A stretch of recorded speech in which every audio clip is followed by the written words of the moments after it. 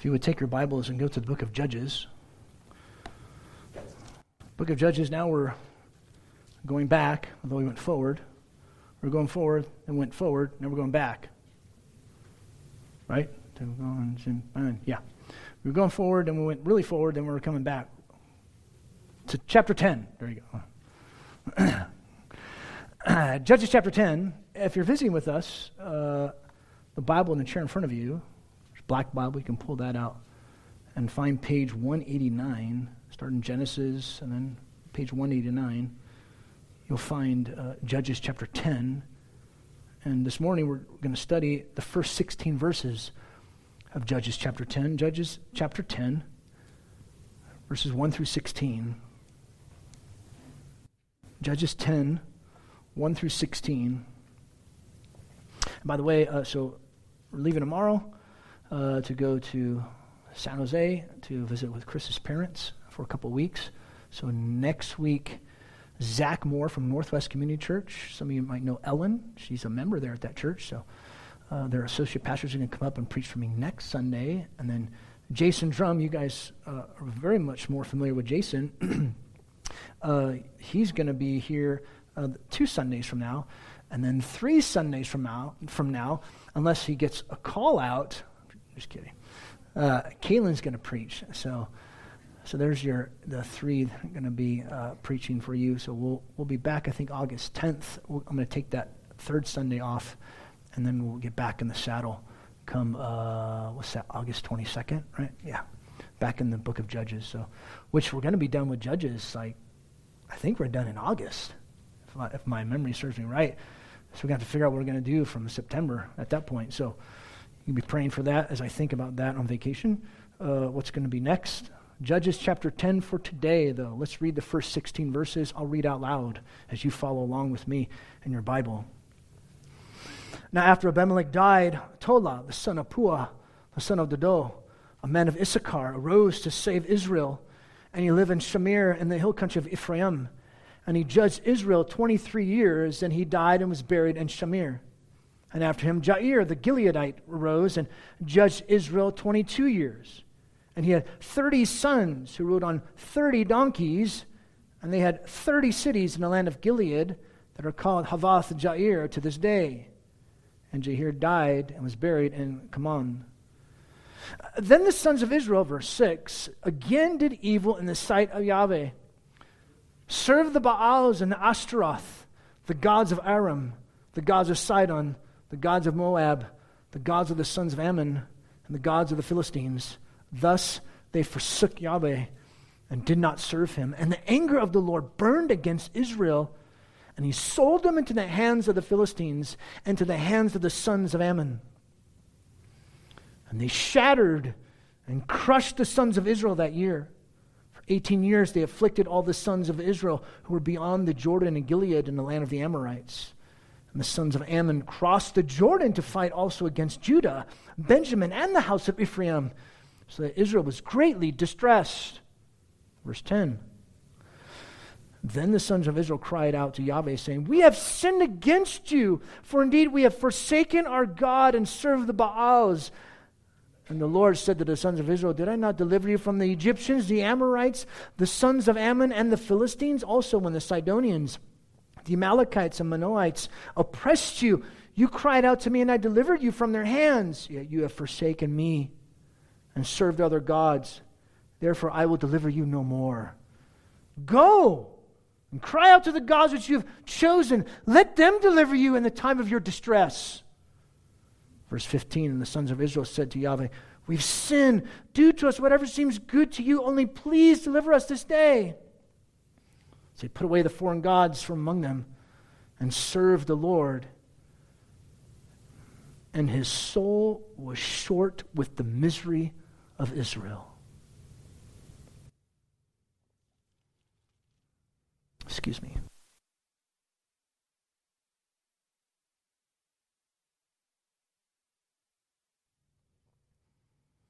Riley and Alyssa are going to celebrate their anniversary on Tuesday. 3 years. Hey, all right. 3 years. So let's paint a scenario for Riley. Can we do that? We're going to do this for you, Riley. Riley gets flowers, gets a great gift, gets chocolate. Chocolate's good. Always makes everyone happy. He gets on one knee. He says to Alyssa, it's our anniversary. And he says it with like this deep Hispanic voice. Because it's sexy. Alyssa. No, that's something I would do. Alyssa, it's our anniversary. Alyssa. So I have to give this to you. Jim told me I had to do this, else I would not be a good husband. Probably don't want to do that, brother. Now, that wouldn't be good. Versus him doing this. Oh, I love you so much, Alyssa. You're my one and only. I want you and you alone. You're an amazing gift from God given to me. Now, Alyssa won't say to him, don't say stuff like that. That's sinful. You won't say stuff like that, right? No, good.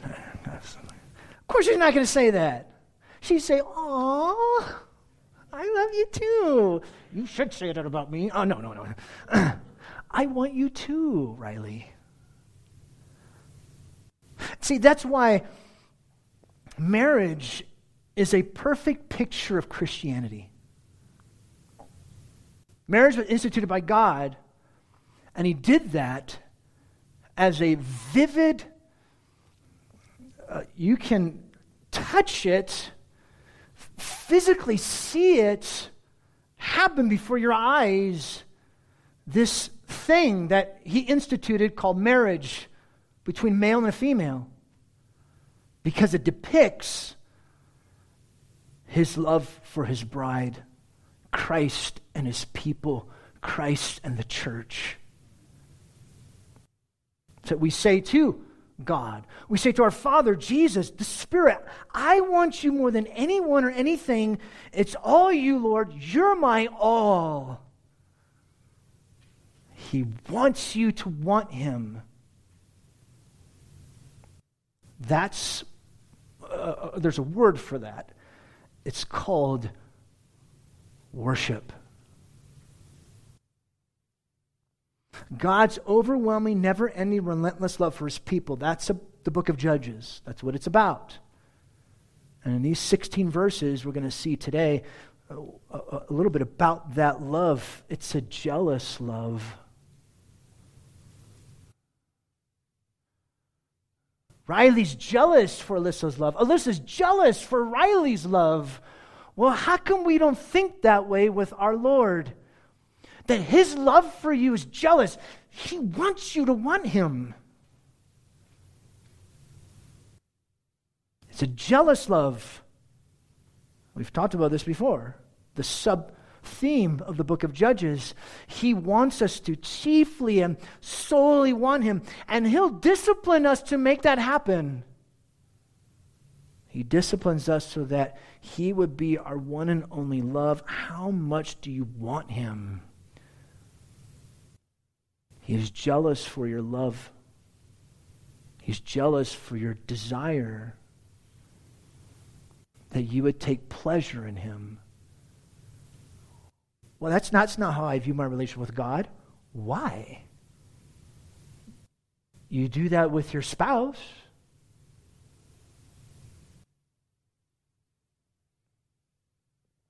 How much do you want him? Another way you can put this passage now, that's this kind of like the sub-theme of the book of Judges. And now moving into these 16 verses, let me give you this statement. He wants us to want him because of who he is and because he'll satisfy us, not because of what he'll do for us or give to us.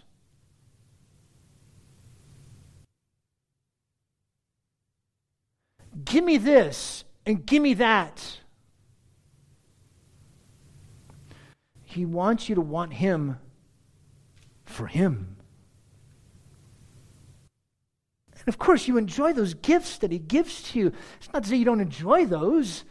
Of course, in the marriage, you enjoy the gifts that your spouse gives to you. But it's not about those gifts. It's about her. It's about him. It's about him. And yet, we fall short, don't we? And yet, he will still show us his great, undeserving compassion, because when he disciplines us, he cannot bear to see his people crushed under his own hand. Which still glorifies him, because it shows that he's so merciful. He's so merciful to us. He's so compassionate and gracious to us, not because of you, but because of him and because of Jesus, who paid the price for us, so that now you can want him. And now those times where you don't want him, that's why Jesus had to die, so that you would want him. See? He still gets all the glory. Amid Israel's constant, irritating faithlessness, God remained patiently faithful. Why? Because he'll always keep his promises. Being faithful, good, compassionate, and long-suffering, so that we would love him, admire him, relish in his glory, and desire him alone.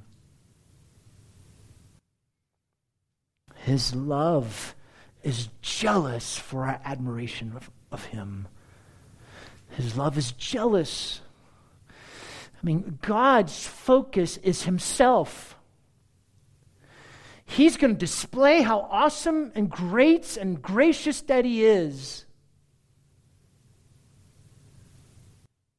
And you get to be a part of that by giving him the glory that he deserves. When he doesn't need you. He'd be fine without you. But he pulls you into this love.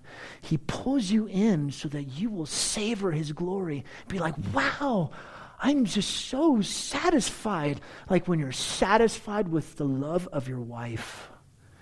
You're satisfied in the arms of your husband. You're satisfied with your Lord. And I'll just say this very carefully. That's why God created sex, because it's the picture of that intimacy. It's that picture. You have Tola and Jair, these minor judges. Minor judges because there's less narrative and info about them. And then you see how Israel goes back to their idolatry. And you see Yahweh severely rebuking them. And you see his showing his amazing compassion because of their misery. So this is what we're going to look at this morning. So let me bring before you how we can break down these verses in different points. And the ironic part is just going to begin and end with the same point. The first point you have is Yahweh's compassion in verses 1 through 5. And it's going to end with Yahweh's compassion. And you'll see how this is all connected in just a moment. Notice God's compassion. Now, after Abimelech died, that's important. Tola, the son of Pua, the son of Dodo, a man of Issachar, rose to save Israel. His judgment was the longest of any of the minor judges. And he seemed to be a man of prominence because of the name of his father, which is listed out here. His judge time probably overlapped Jair, even though his began first. But notice, it says he rose to save Israel. Well, how did Tola save Israel? Samuel doesn't tell us. Now, the word save implies some kind of military victory. But we're not given those details. Samuel's vague. But what is clear, though, is this. It happened after Abimelech died. So it seems that with his saving, it came after Abimelech's destructive stupidity. You remember that a few weeks ago. Remember we talked about Abimelech? That guy was a nutcase, a psychopath. He was on a rampage with people. Remember that? Yeah. So we can almost rightly assume that Tola, by some military victory, he saved Israel, but also he gave peaceful, stable leadership after that Abimelech ran amok in the nation. So Tola was raised up by Yahweh. Abimelech was not raised up by Yahweh. Tola was. He saved Israel. He gave counsel and guidance in a time when emotions and tensions were high in Israel because of that clown.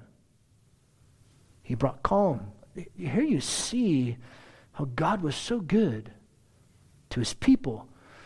He didn't allow this self-centered, self-seeking jerk, Abimelech, have the last word. Tola saved. God allowed this as a way for him to show his compassion to his people. And then notice the next one, verse 3 through 5, Jair. Even in the midst of this, God still showed his compassion. Because notice some of the things you see here with Jair. His judgment was 22 years. Again, pretty long. His time was in Gilead, east of the Jordan. He was probably very wealthy because he had 30 sons, which means what? It implies he had multiple wives.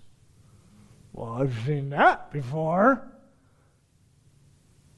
This tells us he went down the road of establishing his kingly rule over the nation. Remember, we saw this same foolishness with Gideon.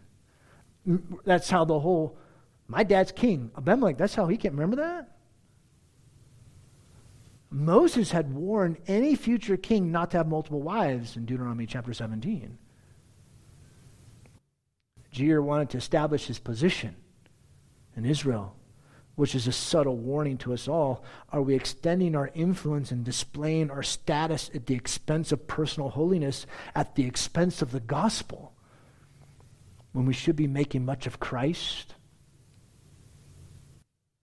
And yet, God still showed Israel his compassion, mercy, and grace. Because remember, it's not about Israel, but it's about God and them wanting him. He was very compassionate to them. And the passage keeps trekking along. Because notice Israel's lack of desire. Verse 6, then the sons of Israel again did evil in the sight of Yahweh. Oh, it happened again. But this time it was really, really, really, really, really, really, really bad. Notice, they served the Baals and Ashtoreth, the gods of Aram, the gods of Sidon, the gods of Moab, the gods of sons of Ammon, the gods of the Philistines. They forsook him. Or another way you could put it, which you see this in other places, they played the harlot. This was just how faithless Israel had become. A complete disaster, and you see it just got worse and worse. Remember, we had the examples that we looked at in chapter 17 through 21. We had those examples. That's how bad it become.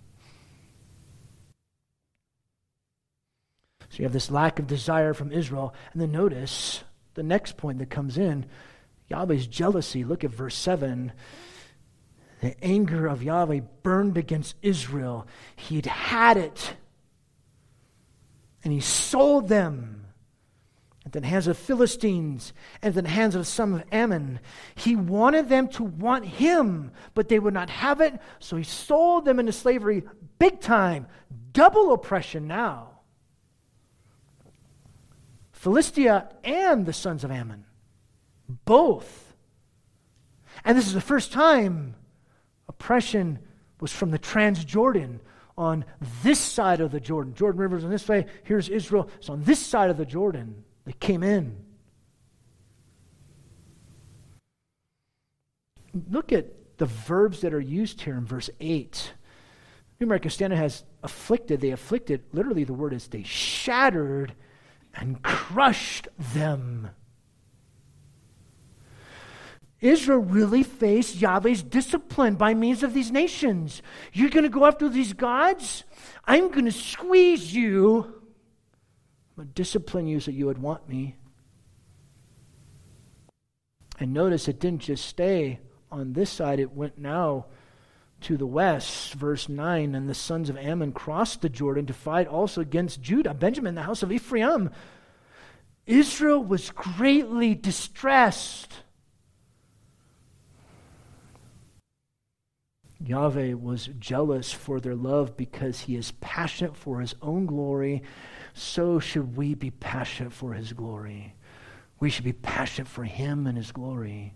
We should desire him. They became greatly distressed, and notice the people became desperate. They had nowhere else to turn, no one else to help them. So what do? You read it before. They cried out. Verse 10. The sons of Israel, they cried out to Yahweh. They said, oh, we've sinned against you, for indeed we've forsaken our God and served our Baals. Here's Israel's cry of confession. We've seen this before.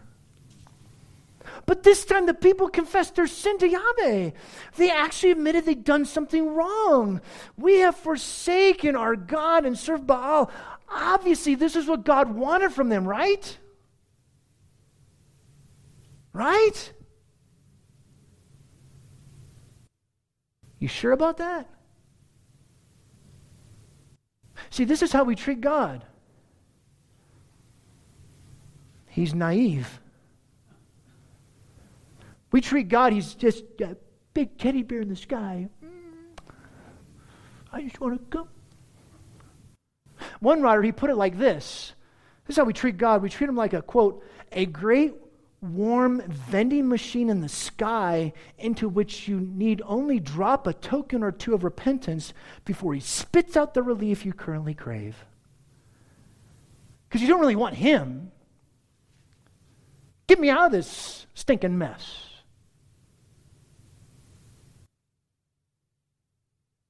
Just put the quarters in. All right, awesome. Thank you. Israel assumed that when things went south for them, all they got to do is go back to Yahweh. And he'll take us back. He'll get us out of this mess. They were patronizing God. That's no big deal.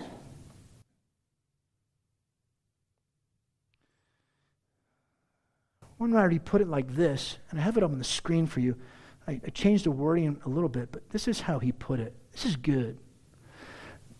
There's a huge difference between the prodigal son who came to his senses and a whore who wants the security of her husband only until another man comes along to take her. And that's how we treat God. We're the whore. And we go seek somebody else. We can't do this to God.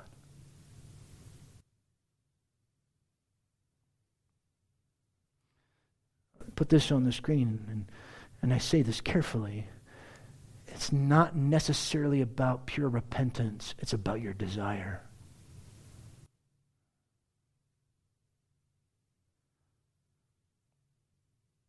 That spouse doesn't just want the other spouse back. That wife or that husband wants the spouse to want her. She wants him to want her. He wants her to want him. I want you to want me.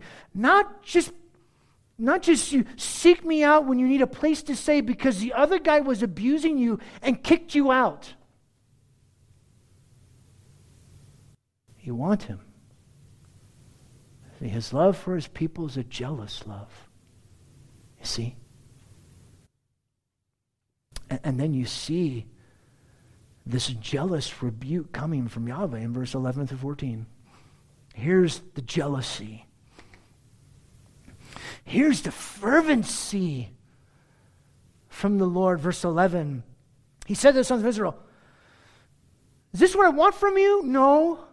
He recites back to them, I saved you from the Egyptians, the Amorites, the sons of Ammon, Philistines, Sidonians, Amalekites, Maonites, maybe that meant the Midianites. They oppressed you. You cried out. I delivered you. Verse 13, yet you have forsaken me and served other gods. I'm not going to deliver you anymore. Go to those gods. Let them deliver you. Let them get you out of this jam. Let them save you.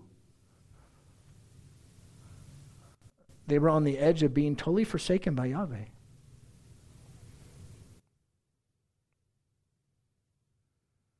Friends, have we become accustomed to mercy? Like it's just no big deal. Are we treating God as just safe instead of truly desiring Him and Him alone? Do you have a passion for truth, for Christ, for the gospel, for the body, for each other? If we make God simply as a safeguard, this is how one writer put it, we end up worshiping someone or something else every time. He wants you to want Him. That's the essence of Christianity. See, that's why Christianity is different from all these other religions in the world. It's personal. It's relational. That's what makes it different. Trucking through, well, you see, verse 15, Israel's cry of confession and their cry for deliverance. Verse 15, they said to Yahweh, we've sinned. Do to us whatever seems good to you. Only please deliver us this day. We've sinned. Do whatever pleases you. Deliver. Notice those verbs. I mean, we see this and we automatically think, okay, now they're really repentant, right? Which is why God was moved to have compassion on them, right? I mean, they're really serious now. I mean, look at the next part. Israel's their supposed repentance or act of repentance you can write down. So they put away the foreign gods from among them and serve Yahweh. Here was their action behind their repentance. They truly acted. And this is what moved God, right? No. Their repentance did not move God. And notice, I told you, we're going to end the same way we began, because here you see in verse 16, the same point, first point, Yahweh's compassion, but notice the difference. And this is how it's translated from the Hebrew, which you should have it there in your margins. His soul was short with the misery of Israel. Repentance didn't move God to have compassion on them. No. It was her misery, her suffering. That's what moved Yahweh to have compassion. One writer, he says this, quote, our hope does not rest in the sincerity of our repentance, but in the intensity of Yahweh's compassion. Well, if I just work up enough repentance, God will be compassionate towards me. If you think that, you're thinking wrong. That's not a biblical principle. Remember this huge principle. Repentance is a condition of God's restored favor for us as Christians. It's true, but it's not the cause. Repentance is vital, but it's not the reason. He's the reason. It's because it's about him.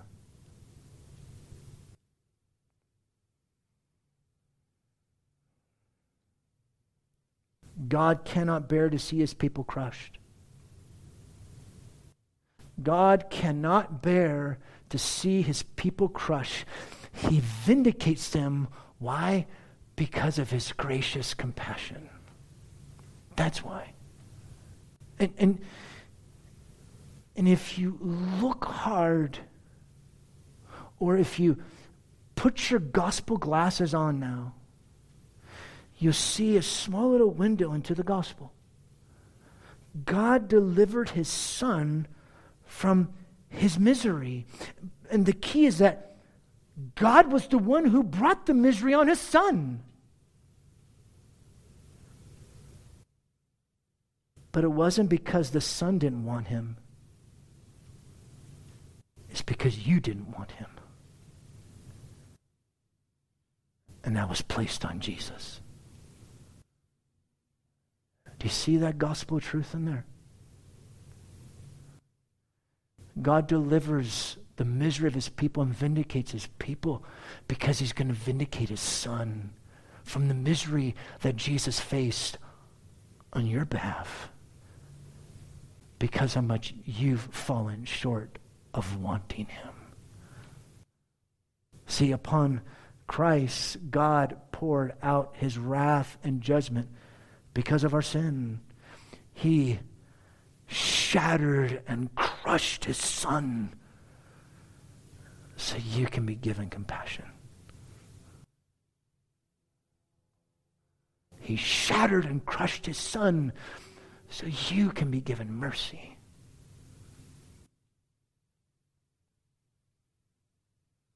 All because God loves himself and he wants to see himself proclaimed and glorified to display that I want you to see, and he says, I want you to glorify me because I am a compassionate, gracious God.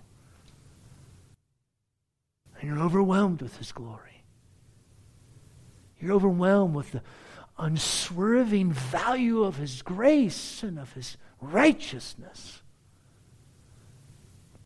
His holy righteousness demands justice, but his compassion moves his heart to spare and vindicate his people. You see this tension between God's judgment and yet his good grace. And you see both of these characteristics of God displayed at the cross. Jesus received God's wrath, and we receive his compassion. He's crushing his son, not because his son didn't want him, but because you didn't want him. That's why he crushed his son. So you can come to a place where you will want him. He is the best. And he wants us to see that he is the best for us.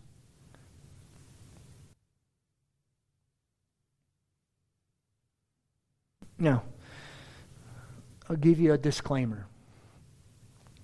Here's the little footnote at the bottom of the message.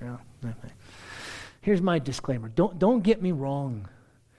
God is pleased with genuine repentance. And repentance is the only way by which we receive forgiveness of sins. It's true. That is true. But it's not simply just about repenting per se. It's about saying, oh Lord, I love you. I want you. I desire you. As a deer pants for water, so my soul longs after God, my God.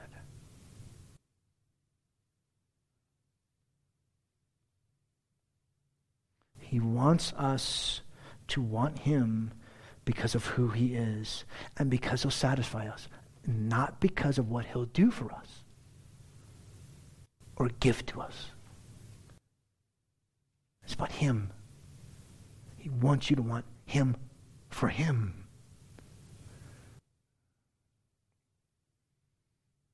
And we'll fail. It happens. My little children, I write these things so you will not sin.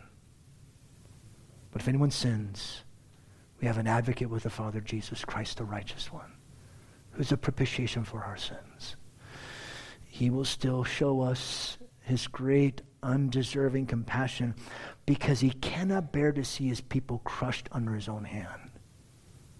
He'll discipline you, and yet he'll deliver you because he's compassionate, which still glorifies him because it shows he's compassionate. See? It shows how wonderful that he is.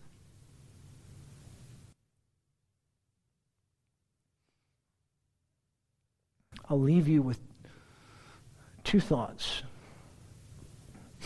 First, a story, and then lyrics to a song.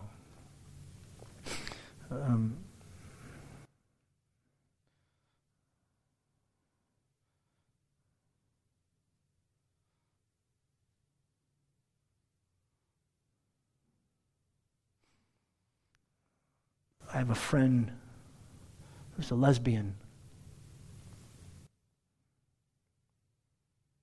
We were talking about Christianity.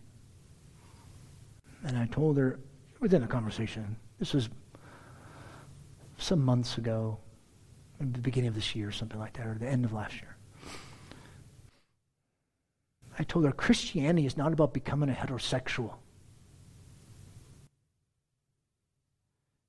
It's about loving and desiring the Lord Jesus Christ above everything. You want him above everything. That threw her off.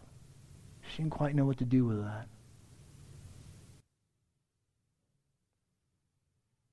But that concept of wanting him is, good to see you, Kaylin. Glad you're here, brother. Of wanting him is one of the songs that I enjoy listening to from City of Light, of course, right? Christ is mine forevermore. Listen, mine are days that God has numbered. I was made to walk with him. Yet I look for worldly treasure and forsake the King of Kings. But mine is hope in my Redeemer. Though I fall, his love is sure. For Christ has paid for every failing. I am his forevermore. Mine are tears in times of sorrow, darkness not yet understood.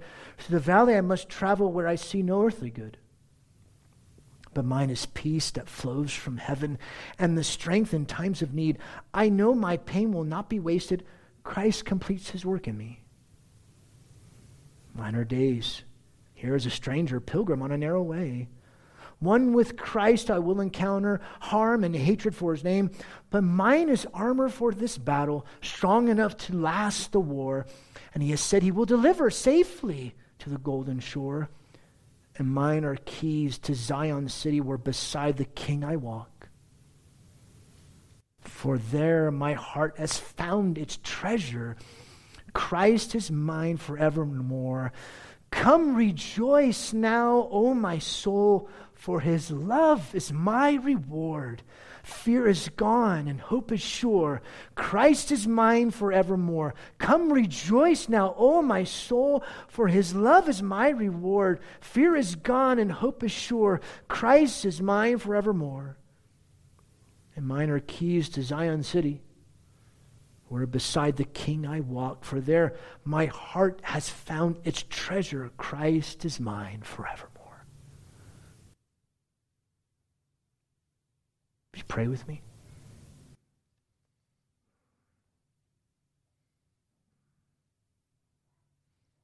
Our Father, it seems that our desires are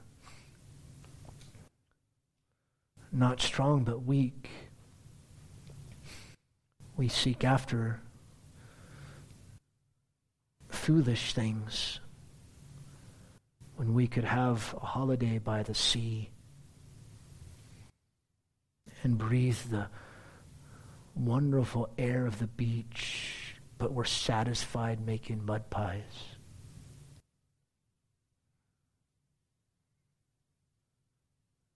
And yet, thank you that you crushed your Son because of our sin, because we act like whores. And we go seek pleasure with someone or something else. We are prone to leave the God we love. And yet thank you, Jesus, because that's why you had to die. That's why you were crushed.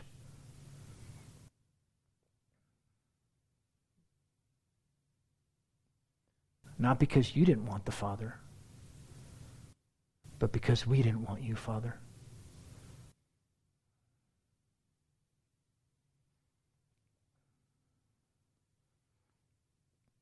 We renew once again our desire for you and our love for you. Much will take place over this next week, these next few weeks, these next few months, years. We don't know where things go. We cannot tell the future.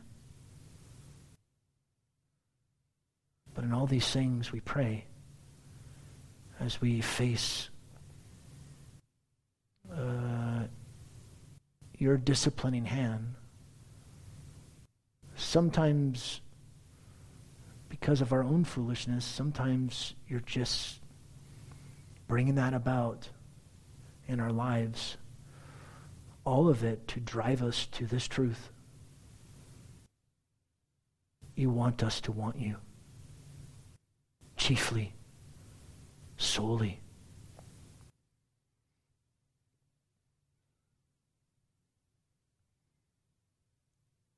Do that in us. And we pray that really carefully because we really don't like it when you discipline us. It doesn't feel good. And yet thank you that your grace sustains us. Even when we're acting foolish, you give us grace to be sustained under your crushing hand. Discipline us because we're not wanting you, so we will want you. This is just confusing. All because you're just going to get the glory and because you're just gracious and merciful and compassionate. That's who you are. Help us to see and to savor the unswerving value of your name.